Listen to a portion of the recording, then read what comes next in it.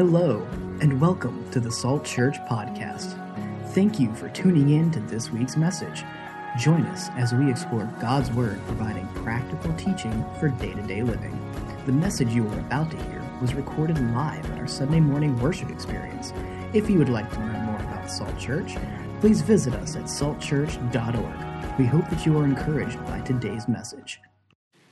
So it's Easter, right? And a lot of you here probably just because of Easter and somebody invited you or you felt like maybe this is your once or twice a year that you come to church. And the reason you don't come to church all the time is because it's the same message every time you come because you only come on Easter and Christmas. So I don't want to hear the same message every time I come. I'm sure no, I'm just playing. I'm just kidding there. But I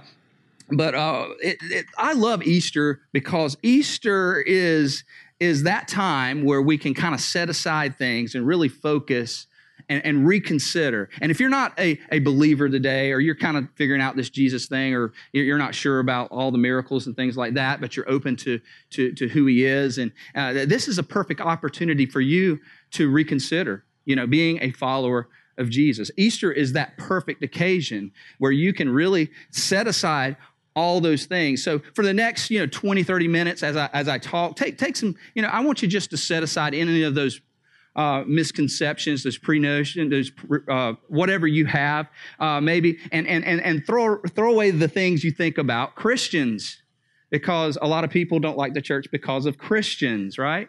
So, and despite that you work with a Christian, or that you're married to a Christian, or maybe you live next door to a Christian, or you grew up with Christians, and and all those things that you think about Christians. Let's just set those to the side just for a minute, so we can really look at what Easter is all about. Because the foundation of the Christian faith is not founded on Christians. The foundation of Christian faith wasn't founded on Christian behavior. The foundation of the Christian faith isn't answered prayers or having all the right answers or God giving us the right answers. The foundation of the Christian faith is what we celebrate today, Easter. And Christianity is the great mystery of history. It is really a mystery that we can find no explanation for. In fact, it's implausible that the Christian faith has lasted throughout the years and throughout the centuries. It's implausible that you can have a movement. Let me just explain just for a second. Millions of people this weekend are gathering together to celebrate a Jewish carpenter that only ministered for 3 and some odd years. And he didn't travel any more than 30 miles outside of his territory. And he never wrote a book. He never had any kind of award-winning speech. He never had any kind of PhD or any kind of degree of any type. Yet a third of the world is gathering today to celebrate under his name, singing similar songs in many different languages. And there's no explanation for it. There's absolutely no reason for it outside of why we're here today in Easter. I want you to think about it for a minute. We mentioned the name Nero, and many of you automatically think about that name, right? Oh, that was the emperor, the Roman emperor that killed Christians and threw them to the lions, right? But that's the only thing we really know about him. There's nothing in history that we would even think of outside of it being a footnote in the Bible, a footnote in Christianity. Caesar Augustus, one of the most popular Caesars, was the first Roman emperor. He made many decrees and many reforms and did a lot of things, but unless you're a historian or unless you're a scholar, none of us here probably could name one thing that Caesar Augustus did outside of him being a footnote in the birth of Jesus Christ. The Bible didn't even come into a full right until 300, 400 years after Jesus. The term New Testament appeared 250 years after Jesus. And there's no rational explanation. There's no plausible explanation why this movement is still what it is. In fact, the fact that it could have survived the first century is extraordinary. It's unexplainable. It just doesn't make sense. The Roman government and the Jewish leaders got together to try to stamp out this knockoff cult in the Jewish ring called the Way. And yet, there is no more Roman Empire, and there are far more Christians around the world than even Jews. It's implausible. It doesn't make sense. It's what is the mystery. But what's not a mystery is a movement in general.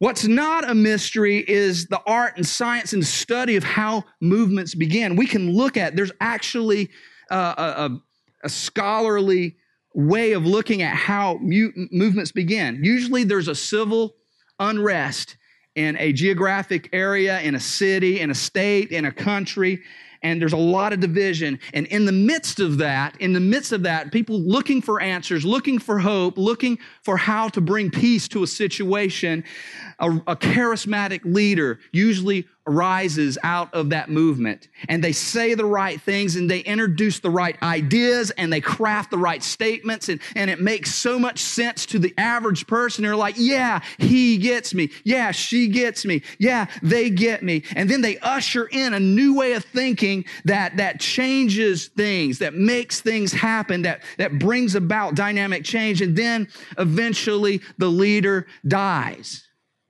But when the leader dies, the movement doesn't die. People still gather around the ideas, gather around the philosophies, gather around the teachings, gather around the things that this person introduced. And it has helped in so many ways throughout movements in history, and has actually changed, helped, or hindered, and brought impact and change to the world. Think of this, Islam. It's fascinating. It's fascinating how this movement began, how it was based from one man named Muhammad.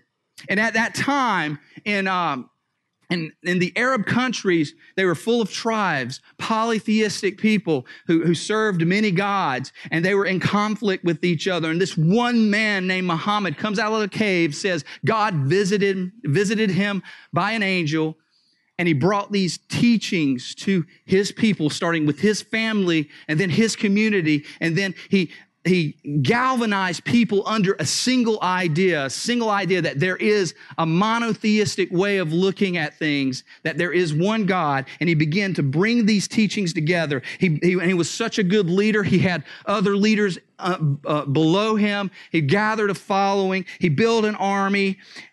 And it changed the Arab tribes that for centuries had been worshiping many gods to coming under that one idea. But in 632 AD, Muhammad died.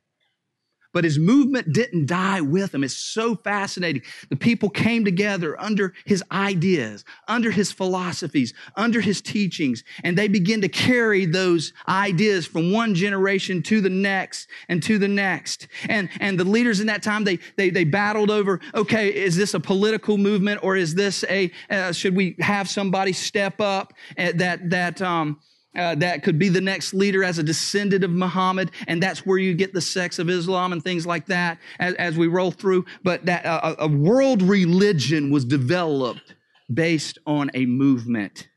A movement. It's fascinating, but it makes sense. The civil rights movement, racism, was heavy in our country. There was a lot of abuse. There was unequal treatment of African Americans, and they wanted more, and they certainly deserved more. And there were unfulfilled promises, and there was a lot of division, there was a lot of violence, there was a lot of unrest. And then a man named Martin Luther King Jr. arises, and he introduces these ideas. In fact, he resurfaced the ideas of peaceful protests, and people galvanized around his ideas. And he left a promising career as an educator and possibly a pastor, and he moved to Montgomery, Alabama, right in the middle of the very conflict that was taking place. And he began to pull people together and talk, and they're like, he gets it. He's moving us toward, this will work. And it was amazing, extraordinary. And then in 1968, he died violently. But the movement didn't stop there. It didn't stop. His followers rallied behind his ideas and kept them going. And eventually, it would change the landscape of America. A great story, a fascinating story, one we should know, one we should understand, one we should appreciate, but it makes sense. But what doesn't make sense is Christianity. No reputable historian, no scholar would ever say that Christianity was like one of those. And that's why it's a mystery. It's because, and the mystery is, we're here today. 1/3 of the world is together today celebrating Easter. It doesn't match the paradigm of any other movement in history, any other study of a movement in history. And the reason it doesn't fit is this, because of Jesus' message. Because there was two things that he did that just don't fit. Jesus never advocated a liberation or a revolution. He never did. He never tried to liberate people from any kind of organization. He never caused a revolution of any type. In fact, when they were asking, should we be against the government? They're taxing us and do this. He says, render to Caesar what is Caesar's and render to God what is God's. And then Pilate, as he was standing before Jesus, he says, they say that you're a king. Tell me, what is your kingdom? Who is your kingdom? He says, Pilate, you don't have to worry about my kingdom. I'm not against Rome. I'm not against the Jewish people. I'm not against anybody, because my kingdom is not of this world. The Jewish leaders tried to pull him in. You revolted against God's law. He's like, I am not against God's law. I believe in every piece of God's law. In fact, God gave us that law, and he elevated the law to a standard that we can't even meet. He never advocated liberation or revolution. And secondly, it was all about him. Everything was about him. He never asked his followers to trust in his ideas. He never asked his followers to trust in his philosophies. He never asked his followers to trust in anything that he was teaching, and even in his miracles. He asked them to follow him. In fact, when Jesus was in Caesarea Philippi, they were on the mountainside, and he asked the disciples, who do the people say that I am? Well, some say you're like a great prophet. Others say you're a patriarch from the Bible that's resurrected. And they were just going down the line. And then he looks over and says, well, who do you say that I am? And Peter darts out, you are the Christ, the Son of the living God. And Jesus' response was, Peter, you are right. Because flesh and blood did not reveal this to you, but my Father who is in heaven. It was all about him. John the Baptist didn't come along and say, behold, here's the guy who's going to teach you about salvation and show you about salvation and teach the theologies and the philosophies of everything, of spirituality. He said, behold the Lamb of God who saves you from the sin of the world. It was all about him. Mary and Martha, and Lazarus, one of his best friends, had died. And they had called on Jesus to come heal him. Get here before he dies. Get here before he passes away, because we know you can do it, Jesus. But Jesus arrives late to the scene. And Lazarus is already dead. And they ask, well, if only you had been here, Jesus. If only you had he would have been okay. Now, Jesus didn't stop and say, oh, guys, if I could tell you about heaven, if I could tell you about spirituality, if I could tell you about the afterlife. That wasn't his response. It could have been his response, but it wasn't. This was his response in John 11:25. He says, I am the resurrection and the life. and the one who believes in me will live. And to the disciples, they were asking, when will we see the Father? You talk about the Father, you talk about God all the time. We want to see the Father. And he says this in John 14:9, anyone who has seen me has seen the Father. It was all about him. Everything was about him. He never taught a revolution or he never taught anything like that. And it was all about him. And that's why it's super implausible that this movement would have ever lasted past Jesus. And on the day he died on the cross, their hopes died. When Jesus died, people's hopes died because he never left behind a revolutionary idea or a principle or a parable or a philosophy, because it was all about him. It was centered on him. So no one believed, when he died, no one believed his message and no one believed his claims. No one believed his message and no one believed his claims. And unlike any other leader we know or honor, he was the movement. He was the message. He was the claim. And all of the gospel writers, Matthew, Mark, Luke, and John, wrote in their books that they were cowards. They were scared. When Jesus died, we ran. We hid. In fact, Peter, the very one that said, you are the God, you are the Son, you are Jesus, you are the Son of God. And I believe that was the one that stood before a middle school girl and said, I don't even know him. When she asked, you are one of his followers, as he was standing outside the court of where Jesus was being prosecuted. When Jesus was crucified, they lost their faith because a Messiah doesn't die. A Son of God doesn't die. A resurrection and a life doesn't die. And it died with them. And that's why Easter solves the great mystery of history. Easter solves the great mystery of history, and here's how it unfolds. In John 20:1-8, he says, early on the first day of the week, while it was still dark, Mary Magdalene went to the tomb. Now, this is very significant, guys, because in this day, women were not written in records. Women were not allowed to testify in court. Women were not allowed to be a critical piece to any kind of situation where they were gathering evidence together to support something. Women were not looked at as that in that day, but the gospel writers wrote Mary Magdalene and the women as the first people to make it to the tomb. Why did they do that? Because women were the first ones to make it to the tomb.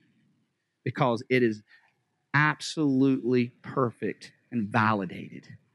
They would have done anything to keep that out of the records, but they put that in there.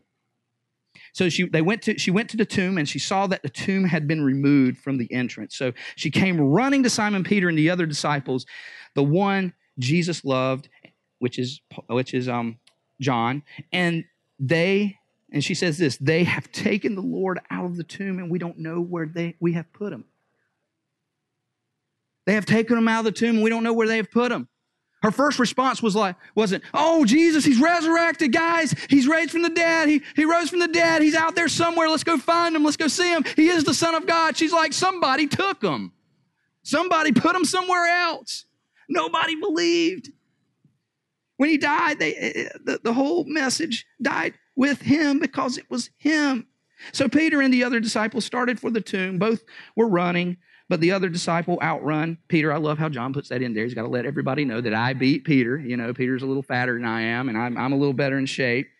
So I outran Peter and reached the tomb first. And then John, he says, he bent over and looked in at the stripes of linen lying, but did not go in. I think that's hilarious because he probably peeked in and is like, does anybody know why he didn't go in the tomb? Because it was a tomb. Think about that for a second. Let me look in there for a second. It's hilarious how the Bible is. Bible can kind of be funny that way sometimes. And he bent over and he looked in and he didn't go in. And then Simon Peter came along behind him and went straight into the tomb and saw that the strips of linen lying there, as well as the cloth that had been wrapped around Jesus' head. And the cloth was still lying in its place, separated from the linen. And then finally, the other disciple who had reached the tomb first, okay, John, also went inside. And this is significant right here. This is where it's all getting to. He saw and he believed. He looked in the tomb, he saw, and he believed.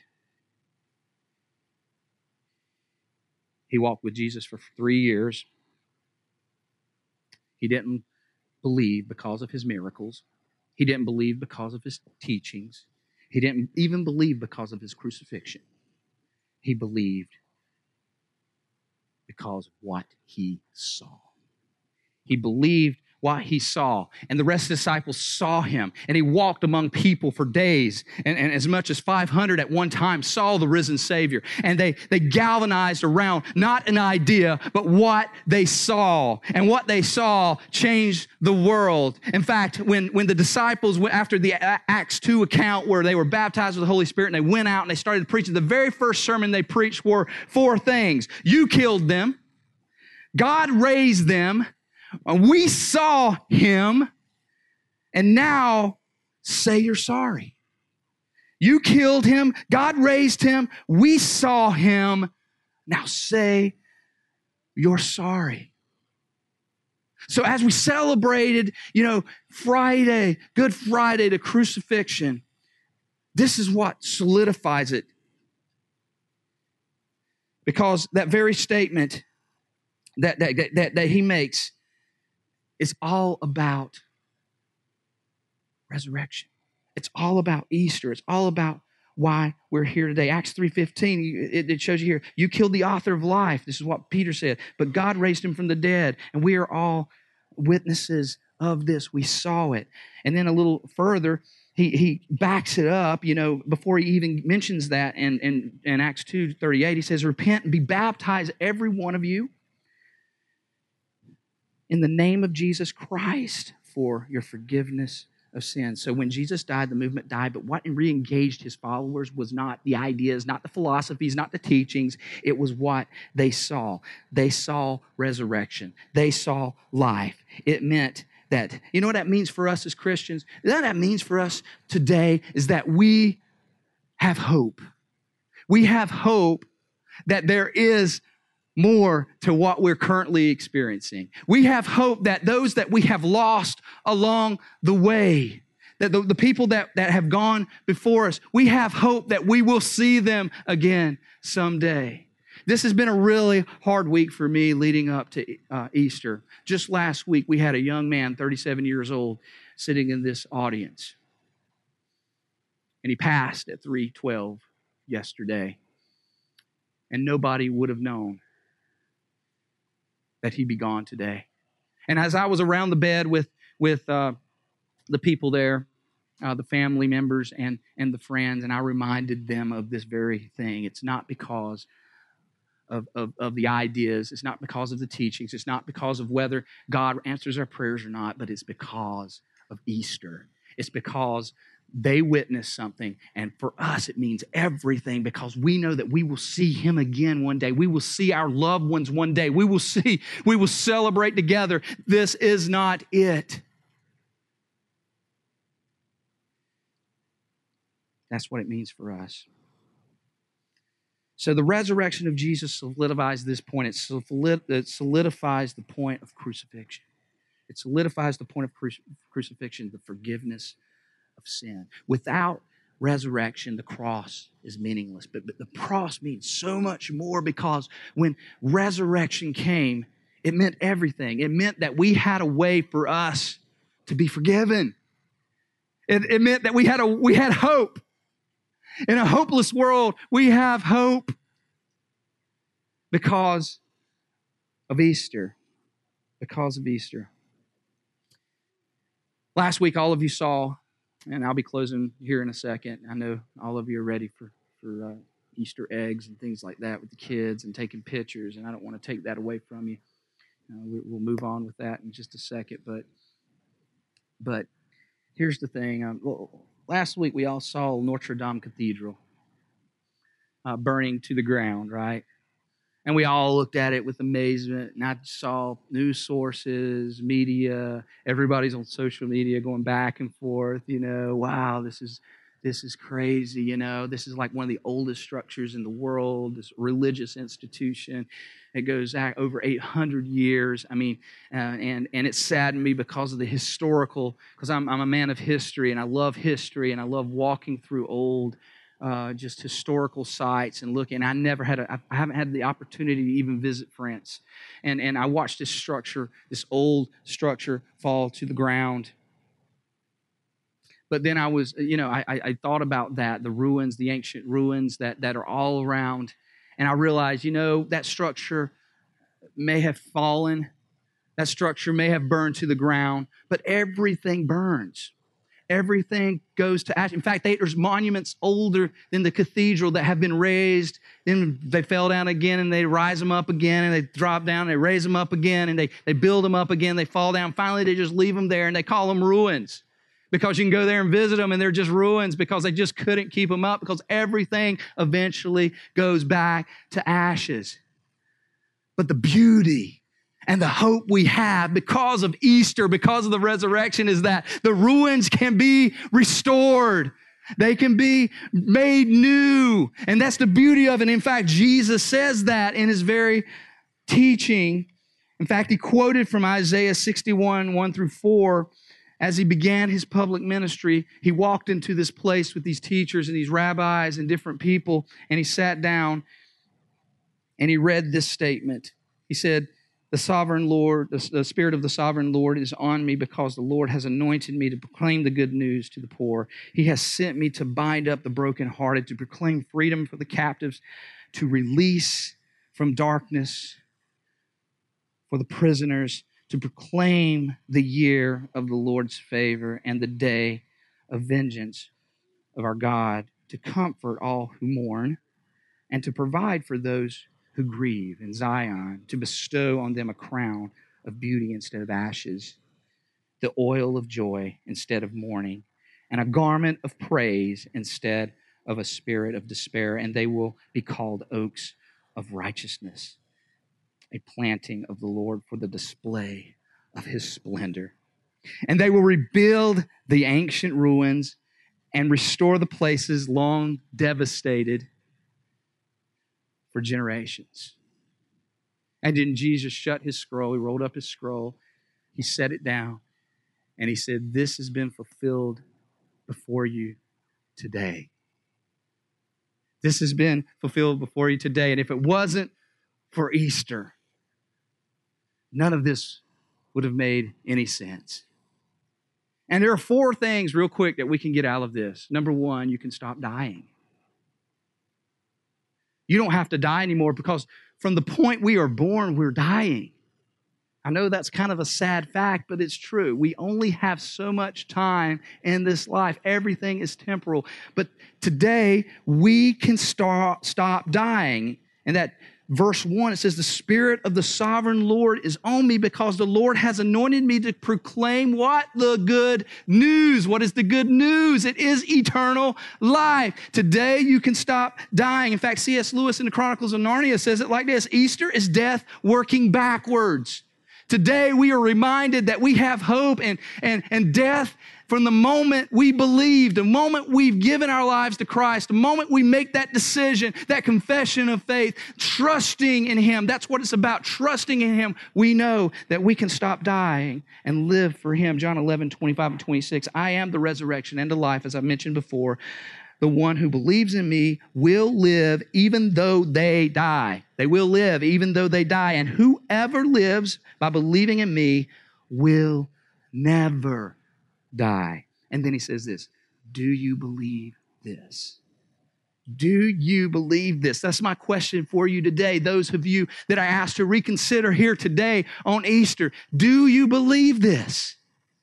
You can stop dying spiritually. And secondly, I can start rebuilding. I can stop dying and I can start rebuilding. Because the ruins have been broken down. Because sin has affected our lives. We can start rebuilding today. It's not just about the initial step. Yeah, it's about the initial step at the beginning. Jesus and God cares nothing about any of your past, anything, because the sin, you have not outsinned the love of God. You cannot outsin the love of God. His love is so much more. It consumes everything that has been killing you and hurting you and taking you and dividing you from having a life to the full that Jesus promises us.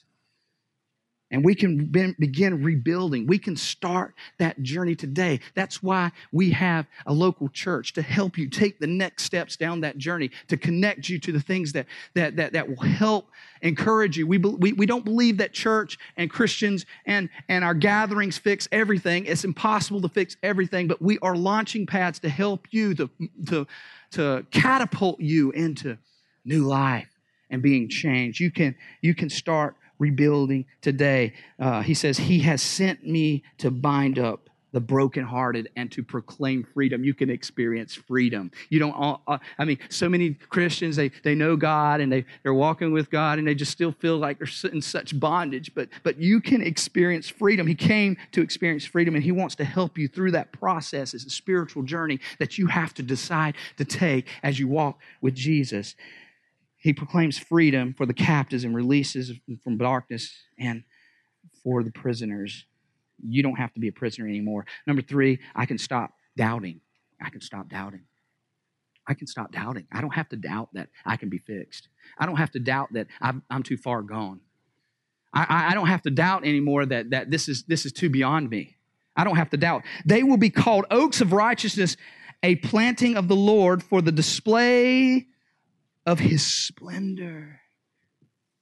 We are displays of His splendor. He takes the broken, He makes them beautiful again. See, God sees the greatness that you don't see. He sees the greatness in you that you don't see, and He wants you to stop doubting. He wants to make you oaks of righteousness. You can be righteous. Yes, we're not perfect. Yes, we're tainted with sin, but He can rebuild us. He can make us whole. He can make us new. He can give us hope. He can give us a future. He can do it all. And we got to stop doubting. And lastly, we got to start living. We've got to start living. Don't stop. Start living. He's created you to be more than what the world has kept you from being. In verse 4, they will rebuild the ancient ruins and restore the places long devastated. They will renew the ruined cities that have been devastated for centuries. Maybe you've been devastated for centuries, but man, God wants to renew you. He wants to build you back up. He wants to use you. He wants to, the things He has in store for you, He says, you don't even know. You can't even fathom what I have for you in eternity.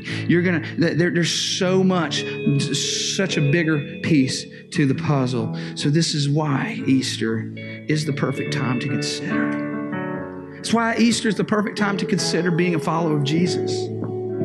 Because as we reflect on Easter, as we reflect on the resurrection, as we reflect that God raised His Son from the dead, that Jesus actually took Himself out of the grave, we can know and we can believe and we can trust that it's history's greatest mystery. It's history's greatest mystery, and that's why we believe, because they saw it. We believed it, and now we're experiencing it ourselves. It's powerful. It's wild. And God's inviting you to come on the ride with Him down this journey. So if that's you today, I'm not even, usually I ask people to bow their heads and close their eyes. I'm not even going to do that today. I'm just going to openly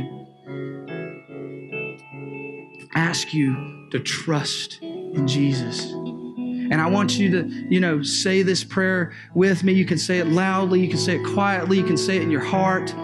But when you say this, and it's not the prayer, guys. It's not about some magical formula. And what I'm saying, it's simply trusting in the Easter event where Jesus Christ, He is risen. And we place our faith in Him. You make that decision today. All cards on the table. No strings attached. But Jesus, He invites you. And if you would pray this with me today. Father, I admit that I have walked far from you, or I walked away from you, or I made decisions that steered me away from you, God. Or maybe I didn't even know who you were, Lord Jesus. I didn't even realize this. And I was so far from you.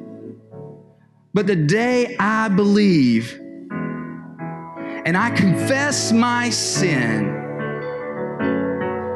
and I lay it down at your feet, I believe that you died on the cross for my sin and that I am no longer accountable because you were the perfect sacrifice. So I place my trust and I place my faith in you, not just because you died for my sin, Lord, and I'm no longer accountable, but I know that you are God, and I believe today, come into my life, make me new, restore my ruins, send me on a spiritual journey today. In your heavenly name, amen. Amen. Can y'all celebrate Jesus? Somebody